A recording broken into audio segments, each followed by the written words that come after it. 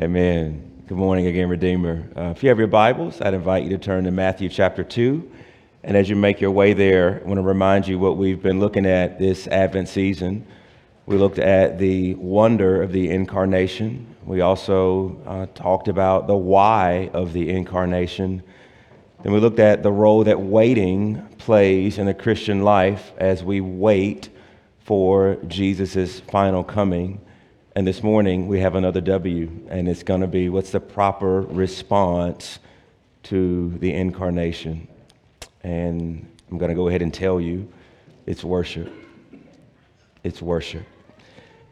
Let's read Matthew 2 together, and we'll pray and we'll jump on in.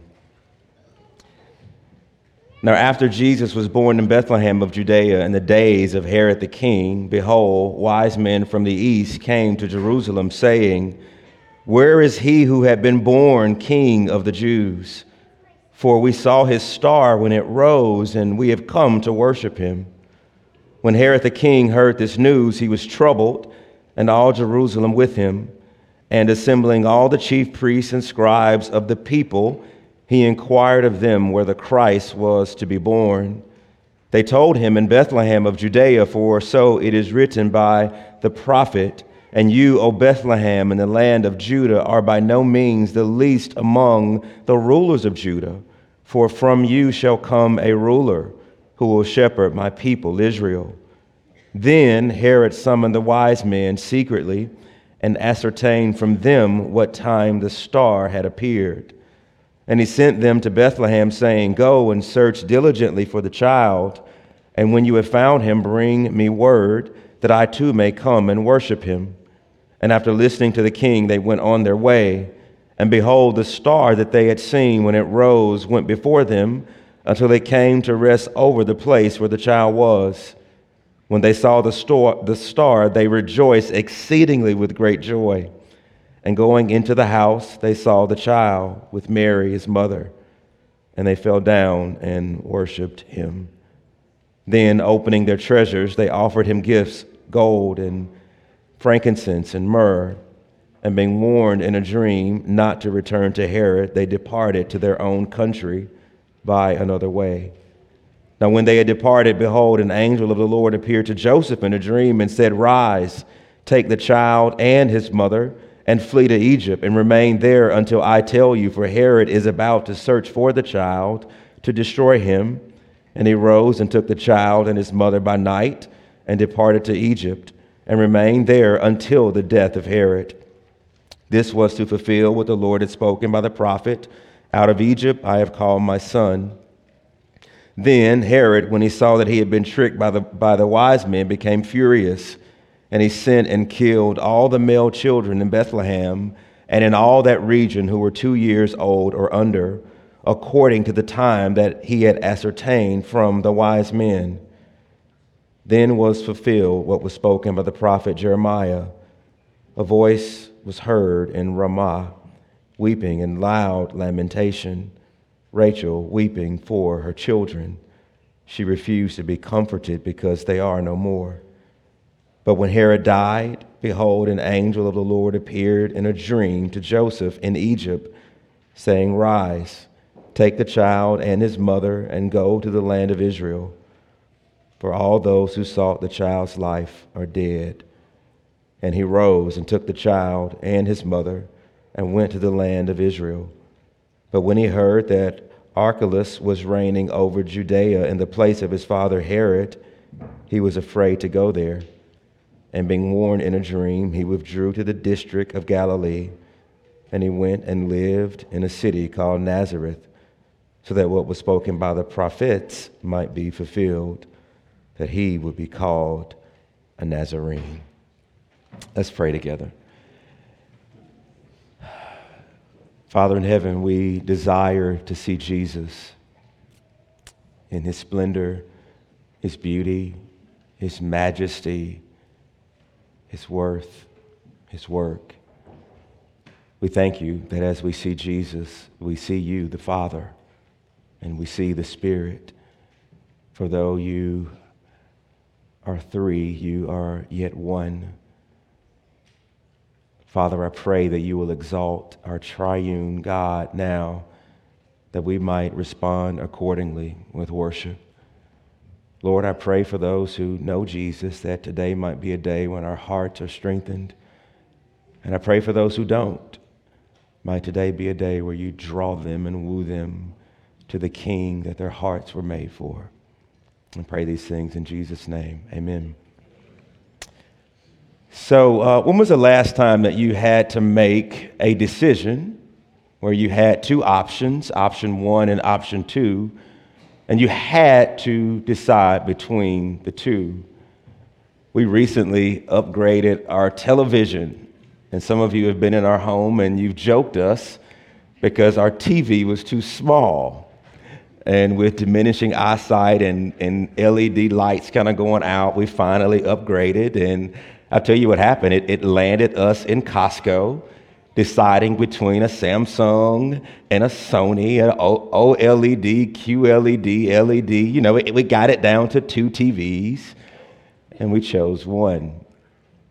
On a more serious note, our dog has been limping for about a month, and we took him to the vet, and they did blood work, and after about a month of him not improving, we took him back to the vet a couple days ago, and they did an x-ray, and we were not prepared for what she would tell us. She says, I think we need to amputate a toe. He has a mass on a toe, and there we were in the vet, amputate a toe, or try this medicine for more time and risk that this might be cancer, right? And so we made the decision to amputate a toe. Maybe you've been in those situations.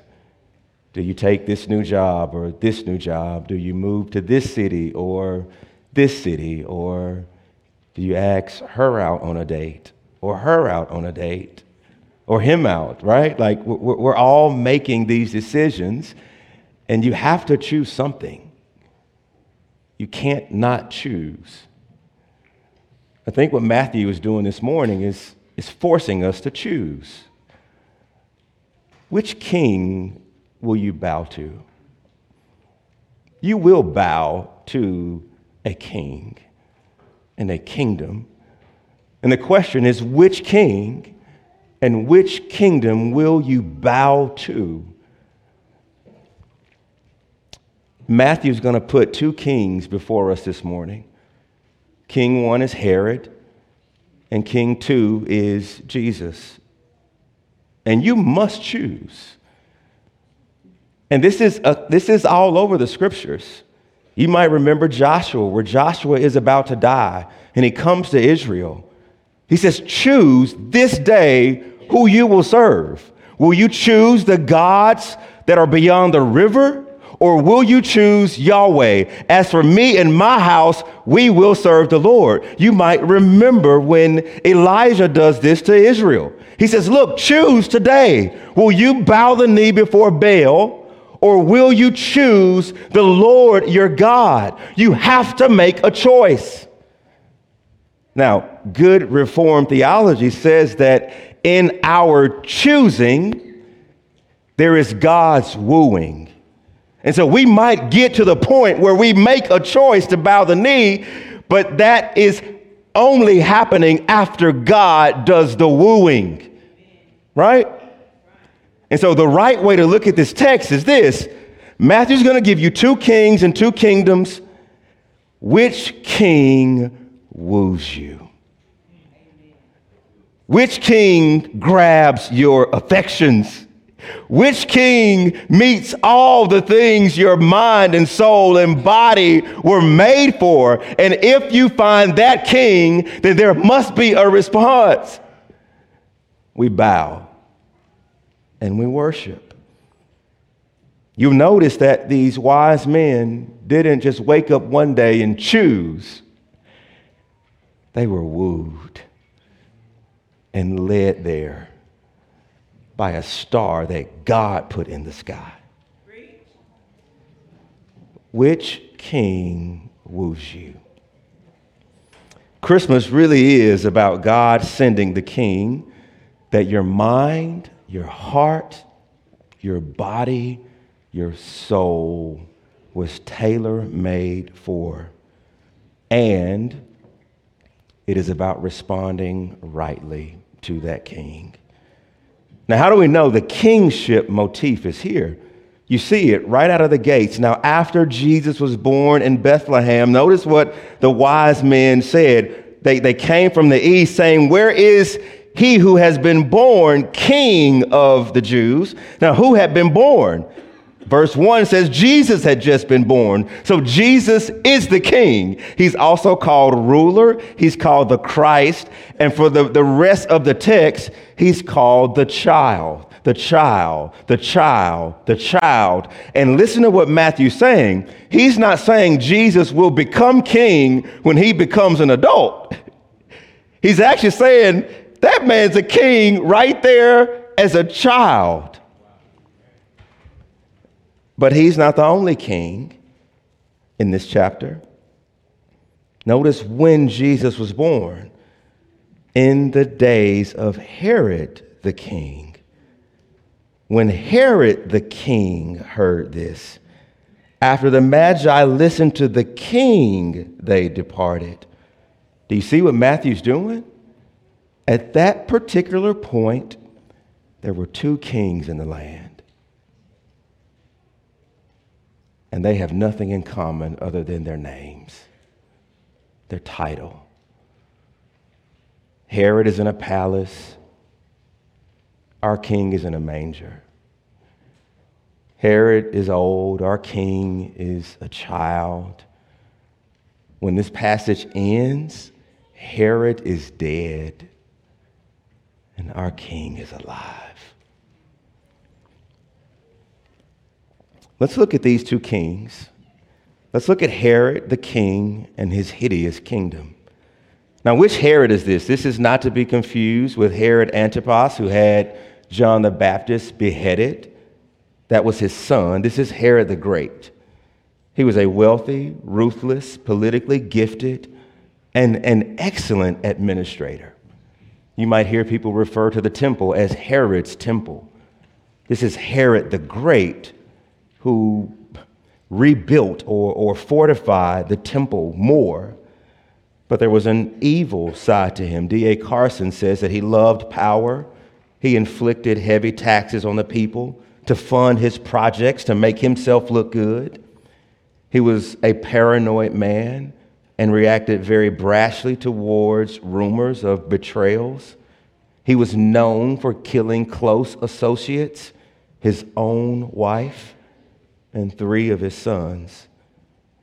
In fact, church history says that Caesar Augustus, hearing about Herod, said that it is better to be Herod's pigs than his own sons. This is the king. And then one day, some strange men called the Magi, right? They show up. They show up from the east. They came to Jerusalem. Who are these men? Now, first, we normally assume that there are how many of them? 3. Here's the thing. You don't see 3 of them in the Bible. It's just plural. We don't know how many of them there were. Older church history says that there were 12. Here's the thing. We don't know. Now, we tend to associate the 3 gifts with the 3 men, and that's kind of where we get that number from, but we don't know. Second, we have this image of them riding in on camels. But there's a very strong chance if they are from the kingdom to the east, which is Arabia or the Parthians, they didn't travel on camels from those kingdoms. They traveled on Arabian horses. And these Magi, they show up in the Old Testament, don't they? And here's the thing. When you go back to the Old Testament, they're always showing up around kings, around pagan kings. And so remember Exodus, when Moses goes in and they're about to deliver God's people with God's mighty hand and outstretched arm, Pharaoh summons his magicians and sorcerers and astronomers, and they start to do some of the dark magic, right? And then their magi get to the point where they say, hey, we can do these other things, but these gnats and moving forward, that's the hand of God. You might remember when Daniel is with Nebuchadnezzar, and he has these dreams. And Nebuchadnezzar summons his magicians, and his magicians can't tell him the dream. And then Daniel can. And then his son, got to get his name right, Belteshazzar, right? He sees a hand writing on the wall, and they don't know what it's writing. And so he summons his magicians and his astrologers and his wise men, and they can't figure it out. And then one of them says, hey, your father made Daniel the chief of the Magi. Go summon him, and he can tell you what it is. One scholar goes so far as to say that these Magi, because they're always in royal courts, always around kings, that they were king makers. Fourth, these men are definitely Gentiles. Fifth, pay attention to the order of events. We tend to think that they rode in and went straight to Herod's palace and asked, where's the king? But that's not what the text says. The text actually says, behold, the wise men came from the east to Jerusalem, and they were saying, where is he who has been born king of the Jews? Herod heard about this, and he was troubled, and he summoned the chief priests, but he doesn't summon them until verse 7. Now think about the image. I think we ought to have a slightly different image than the one that's seared in our minds. What if there were more than three? And what if they were riding in on Arabian horses? And what if they were announcing, the king has been born, the king has been born, the king has been born, the king has been born, and where is he? And what if Herod, hearing all of this, then summoned them secretly? They're not asking for his permission to announce that the Messiah had been born. They were already doing that. And why would Herod not bother them when he has the power to kill all the 2-year-olds? I think it's fear. They're kingmakers who come from another kingdom. And if I'm not careful, I'm going to be in the middle of a war. And so how does Herod respond when he summons them and he hears this? It says that he was troubled and all Jerusalem with him. And this internal emotional revolt set in motion a series of heinous events. He assembled the religious leaders. He inquired where the king was to be born according to their scriptures. He summoned those men secretly. He commanded that they go away and go find this king. He commanded them to come back and tell him where he was so that he could come and worship. And here's the thing, it was all a lie. He had no intention on worshiping that king. His plan was to kill this rival king in the same way an alpha lion will kill another male who is in his territory. And when they do not return, his true colors comes out. He commands that all male children 2 years and under to be killed. The king who was supposed to protect the people from outside threats is himself the threat.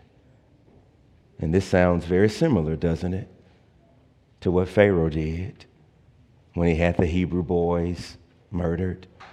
It sounds very similar to Revelation chapter 12, when the virgin is giving birth and the red dragon is there waiting for the child to be born to devour the child. This is no ordinary pagan king. This is the Prince of the power of the air, hating Messiah. When you think about Herod in this light, what words come to mind in column A? He's treacherous. He's deceitful. He's murderous, jealous, paranoid, lacking integrity, self-serving, unjust, hard-hearted, unstable, and he's touchable. The palace guards cannot stop death from coming. When the smoke clears, this king is dead. And sadly, Herod's reign impacted the people. Look at verse 3 with me. Notice that when King Herod heard this, he was troubled. And who else was troubled with him? What does the text say? All of Jerusalem. You catch that? That's what his reign has done to the people of Israel. Now they're threatened by the one that their hearts should treasure. They've grown comfortable with this predictable, today comes, tomorrow comes. I don't want my life challenged or changed. They were not waiting on Messiah. That people like Anna and Simeon were the exceptions, not the norm. It's what John says, that God came to his own, and his own did not receive him. Maybe they had lost hope. Maybe they didn't want the uncertainty of a new king. And you know what? We do that.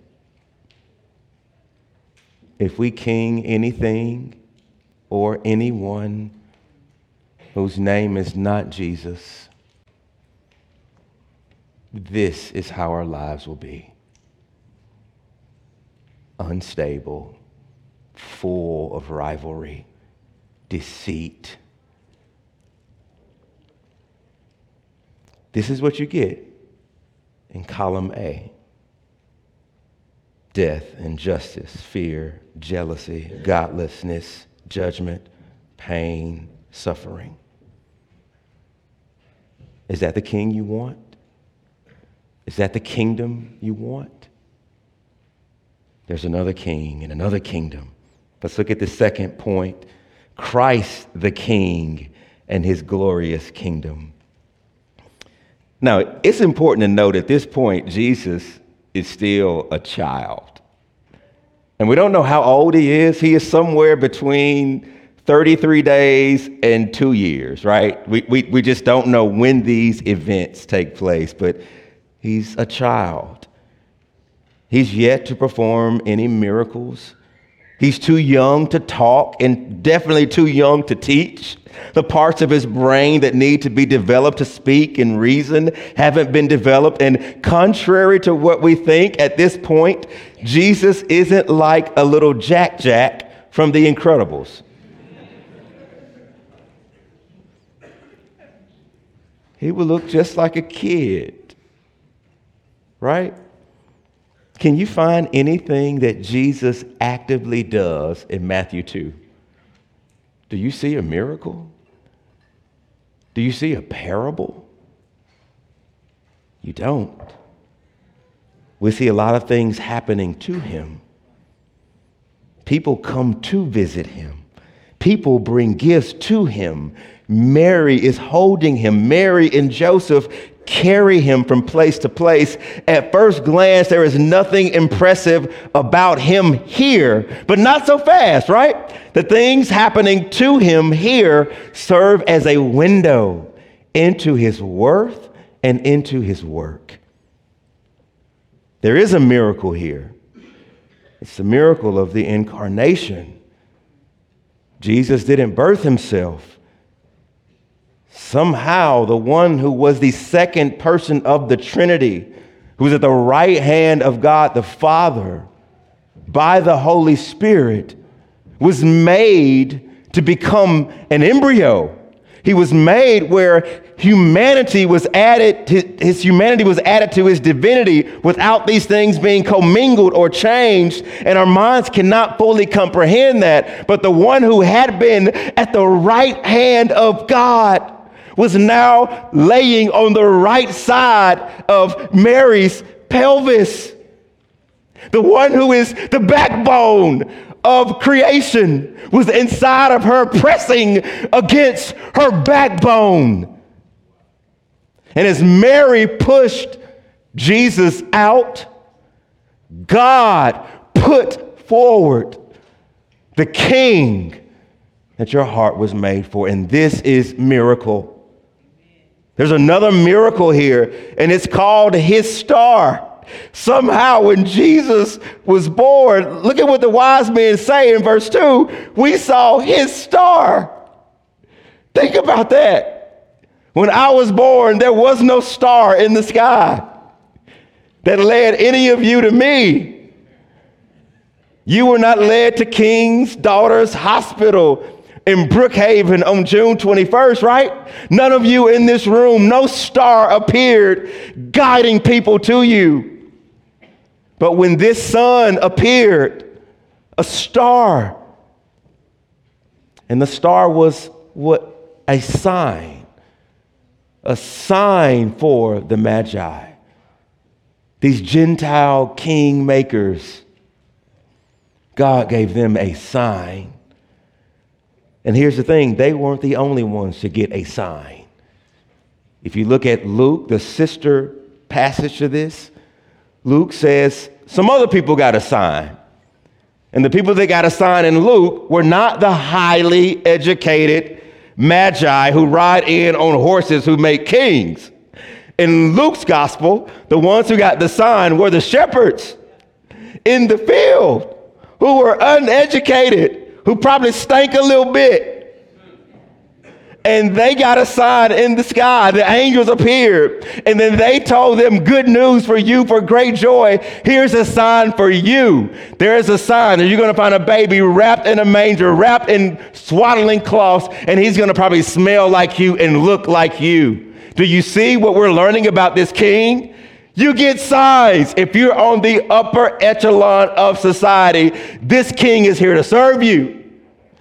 And if you are over here on the have-nots, this king is here to serve you. He is for the royal and for the regular and for all in between. You notice that Matthew uses this refrain 4 different times. This happened to fulfill what the prophets wrote. And he's going to reference Micah. He's going to reference Hosea. He's going to reference Jeremiah. And then there's that last one where he talks about this is what the prophets, plural. So he's not quoting a particular verse. So if you're looking for a verse that says Jesus must be a Nazarene, you won't find it. He says prophets, plural. In other words, as Bill and Carson say, he is actually summarizing what we know to be true from the prophets about the anointed one. He's going to grow up in obscurity. His suffering will not begin on a cross, but when he grows up on a dirt road town. He's going to be like Samson, who was indwelled by the Spirit, who did mighty things. You're going to see that when he was born in Bethlehem in verse 5, it was because the prophets said it. When he has to flee to Egypt, it's not a coincidence. It's because the prophets said it. When he returns to Nazareth, it's because the prophets said it. Even the suffering that the families endured when their sons were killed. It's because the prophets said it. Anyone who takes seriously the integrity of the Bible will see that all arrows and lights are flashing and pointing to that. This is the king that the Bible has promised. And you'll notice that this king, even as a child, has servants who protect him. Did you notice how frequently the angels show up and thwart the plans of the evil king? They appear in dreams in the sky. And did you notice that with this king, he doesn't just look out for his own interest. He looks out for the safety of those who love him. Mary and Joseph were warned, and they were spared. The Magi who came to worship him were warned, and they were spared. He is not like Herod, who is self-serving. This king shares his security detail with his people. The powers of hell are neutralized by this king. Consider the emotional state of those in his kingdom. Herod and all of Jerusalem were troubled. But notice what it says about the Magi in verse 10. When they saw the star, they rejoiced exceedingly with great joy. And if you look at Luke, joy is a part of the king and the kingdom. Luke 1, and you will have joy and gladness, and many will rejoice at his birth. When Mary entered Elizabeth's home, John the Baptist leaped for joy when Jesus' fetus came in there. The angel said to the shepherds, "Fear not, I bring you good news of great joy that will be for all the people." Do you see? A distinguishing mark of this king and his kingdom is joy. And joy is not the same thing as happiness.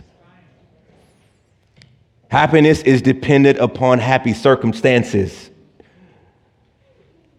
Joy is deeper.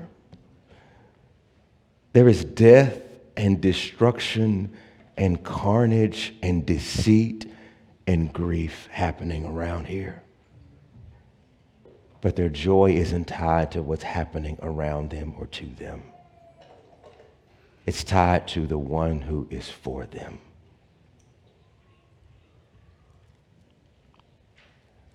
You know, Redeemer, when new leaders take office, the public and the press often want to know, what will they do in the first 90 days? Right? The clock is ticking. What are they going to do in the first 100 days? It is a down payment. Are you going to be trustworthy? Will you keep your word in office? I think Matthew wants us to take the same approach about Jesus. What you're getting here is just the first 100 days. Probably more. But the point is this. What's to come? If the inauguration of his reign is this good, where his people are safe, where they're protected, where they're joy-filled, where he embodies humility and dwells among us, if this is what he does when he is a child, imagine what the rest of his reign is like. And you don't have to imagine. You have the Bible. The Bible's going to tell you what kind of leader he is. He is forever meek and lowly at heart. He forever humbles himself and moves towards you. He is forever the king who is for the have and the have-nots.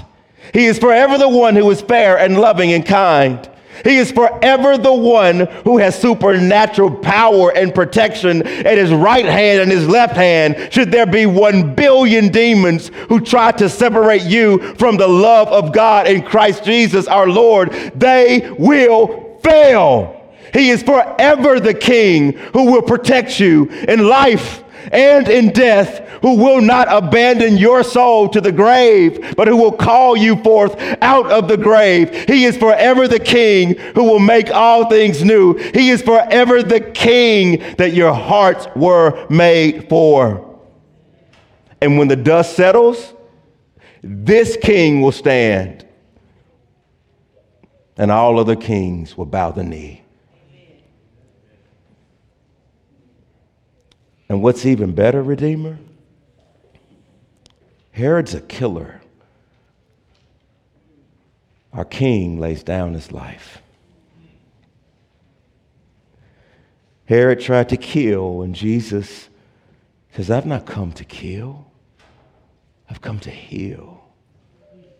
And I've come to lay down my life. I'm not like him. Now, why?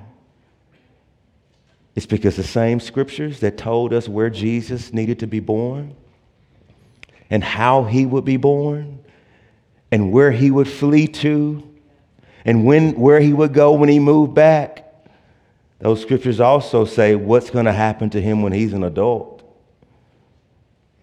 And those scriptures say that your king must die because we make other things and other people kings over him. The same king who had angels in Matthew 2 is the same one on Calvary who says, right now I could summon a legion of them. But I'm telling them today, you stand down. Today, you don't come to my aid. Today, you don't fight for me. Today, you don't protect me. Why? Why would the one who has angels in Matthew 2 later tell them to stand down? It's because there was no other way for the gifts of the king to become yours and mine unless the king himself lays down his life. And as we believe in this king and bow to this king and embrace this king, then the safety, then the joy, then the protection, then the grace, all of these great things that come to us through the cross. Amen. Which king do you want? You want Herod? Or you want Jesus? Does Herod woo you? Does Jesus? Amen. How then do we respond? It's with worship. We see it in this passage. It's about worship. They've come to worship. You catch that? Where is this one? Look at verse 2. We saw his star when it rose, and we have come to worship him. Then look at what happens when they go into the house in verse 10 and 11. When they saw the star, they rejoiced exceedingly with great joy. And going into the house, they saw the child with Mary, his mother, and they fell down and worshiped him. And they gave him gifts, other gifts of gold and frankincense and myrrh. And there's thought around, what do these gifts mean? Gold is for a king, and myrrh and frankincense foreshadow his priestly work and what he'll be buried in. And that's probably there. But here's what we do know. They traveled. They were drawn in. And they walked, and they moved, and they rode. And they landed right there at the feet of this king. And they believed. And they bowed. And they laid precious gifts at the feet of their king in worship. And you know what Paul says in Romans? He says, in light of the mercies of God, offer your bodies as living sacrifices. This is your reasonable worship. The one who gave his body for us is right to demand our bodies. The one who left the right hand and treasures of the Father is right for us to give our treasures to him. The one who loved us with his heart and soul and mind and strength, and loved his Father with his heart and soul and mind and strength. It's fitting that we give our hearts back to him. And we don't do this to win his love. We do this in response to his love. I'll close with this. This is a reference and not a recommendation, right? So I'm going to reference a movie, and I'm not saying go watch the movie, right? Also think like as we are Christians, we kind of have to learn how to exist in a world and still practice those disciplines of fleeing. You see somebody beautiful and attractive, like flee, just flee, right? Or if you go shopping and your heart is tempted to covetousness or buying more stuff, it's totally okay to just turn around and like walk out, right? And when we're watching movies and something is on the screen and it's not appropriate, like, isn't it like healthy Christianity to like just say, hey, fast forward that, right? We good there? This is a reference, not a recommendation. All right, I just want to preface it. The movie is coming to America. All right? All right? All right? It's about 3 scenes in the movie. Like, look, just turn your head, mute it, turn it off, whatever. But the story is beautiful. It's a story of an African prince named Prince Akeem. He's from the country of Zamunda. And he has this arranged marriage, and he doesn't want to marry her. And so he says, I want to go and find a real queen. And so they spin the globe, and they end up landing in Queens, New York. And so they go to Queens, New York to find a queen. And so it's this guy, y'all, he has money with his photo on it. He is royalty. He has like professional bathers. And you see him mopping a floor at McDowell's. The one who has his money with his face on it is making minimum wage. He goes to this far land to find a queen, and he humbles himself and he veils who he truly is. And here's the thing, when you watch the movie, his real identity kind of comes out like your shirt that gets untucked. You just can't keep it veiled. It comes out. It comes out when these robbers try to rob McDowell. And then he takes his broom and his mop and he beats this robber. And everybody's like, what? Where'd you learn that? But if you knew, back in his country, kings trained for war. And his identity kind of comes out and the people applaud. And there's one scene when he goes to watch American basketball. And he goes to the restroom. And the restroom is this really, really, really long line. And he's standing there as the king, and then all of a sudden, someone from Zamunda, who is selling popcorn and sodas at a game, he walks past him, he sees him, and then he stops, and he turns around, and he says, "Oh my goodness, this is the greatest day of my life. I have seen the king, and I am a royal citizen of Zamunda." And then he gets on his knees in a line to the bathroom and just starts to bow and bow and bow. And Eddie Murphy's like, "Hey, get up, get up." And then Eddie Murphy walks off scene, and then him and this other guy, they keep following the king. They follow the king and say, "Hey, please, can we have your photograph?" Then they say, "Kiss my hand. This is the greatest day of my life."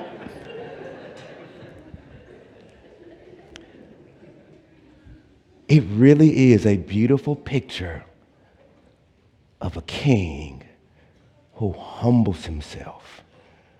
But when people truly see who he is, they applaud, they bow, and they worship. If you truly see who Jesus is, you can't turn away. You must fall to your faces and worship him. May that be so for us today. Let's pray. Father in heaven, thank you so much for sending us the King that our hearts were made for. He is tailor-made for us. Lord, I pray for those who have kinged other kings, money or people, or politicians, or self or pleasure. Those kings lead us to destruction. There is one true king, and he is meek and lowly at heart. There is one true king. He's not come to kill, but to lay down his life. There is one true king who took upon flesh to become like us, that we might, through his redemptive work, become like him and reign with him forever and ever and ever. Father, if we have been wooed by this king, then this is ours. And I pray that on this day and days to come, that we will cherish him and honor him and worship him with our bodies, with our talents, with our time, with our affection, with our minds, with our hearts, with our whole being. Do it by your Spirit, we pray. In Jesus' name, amen.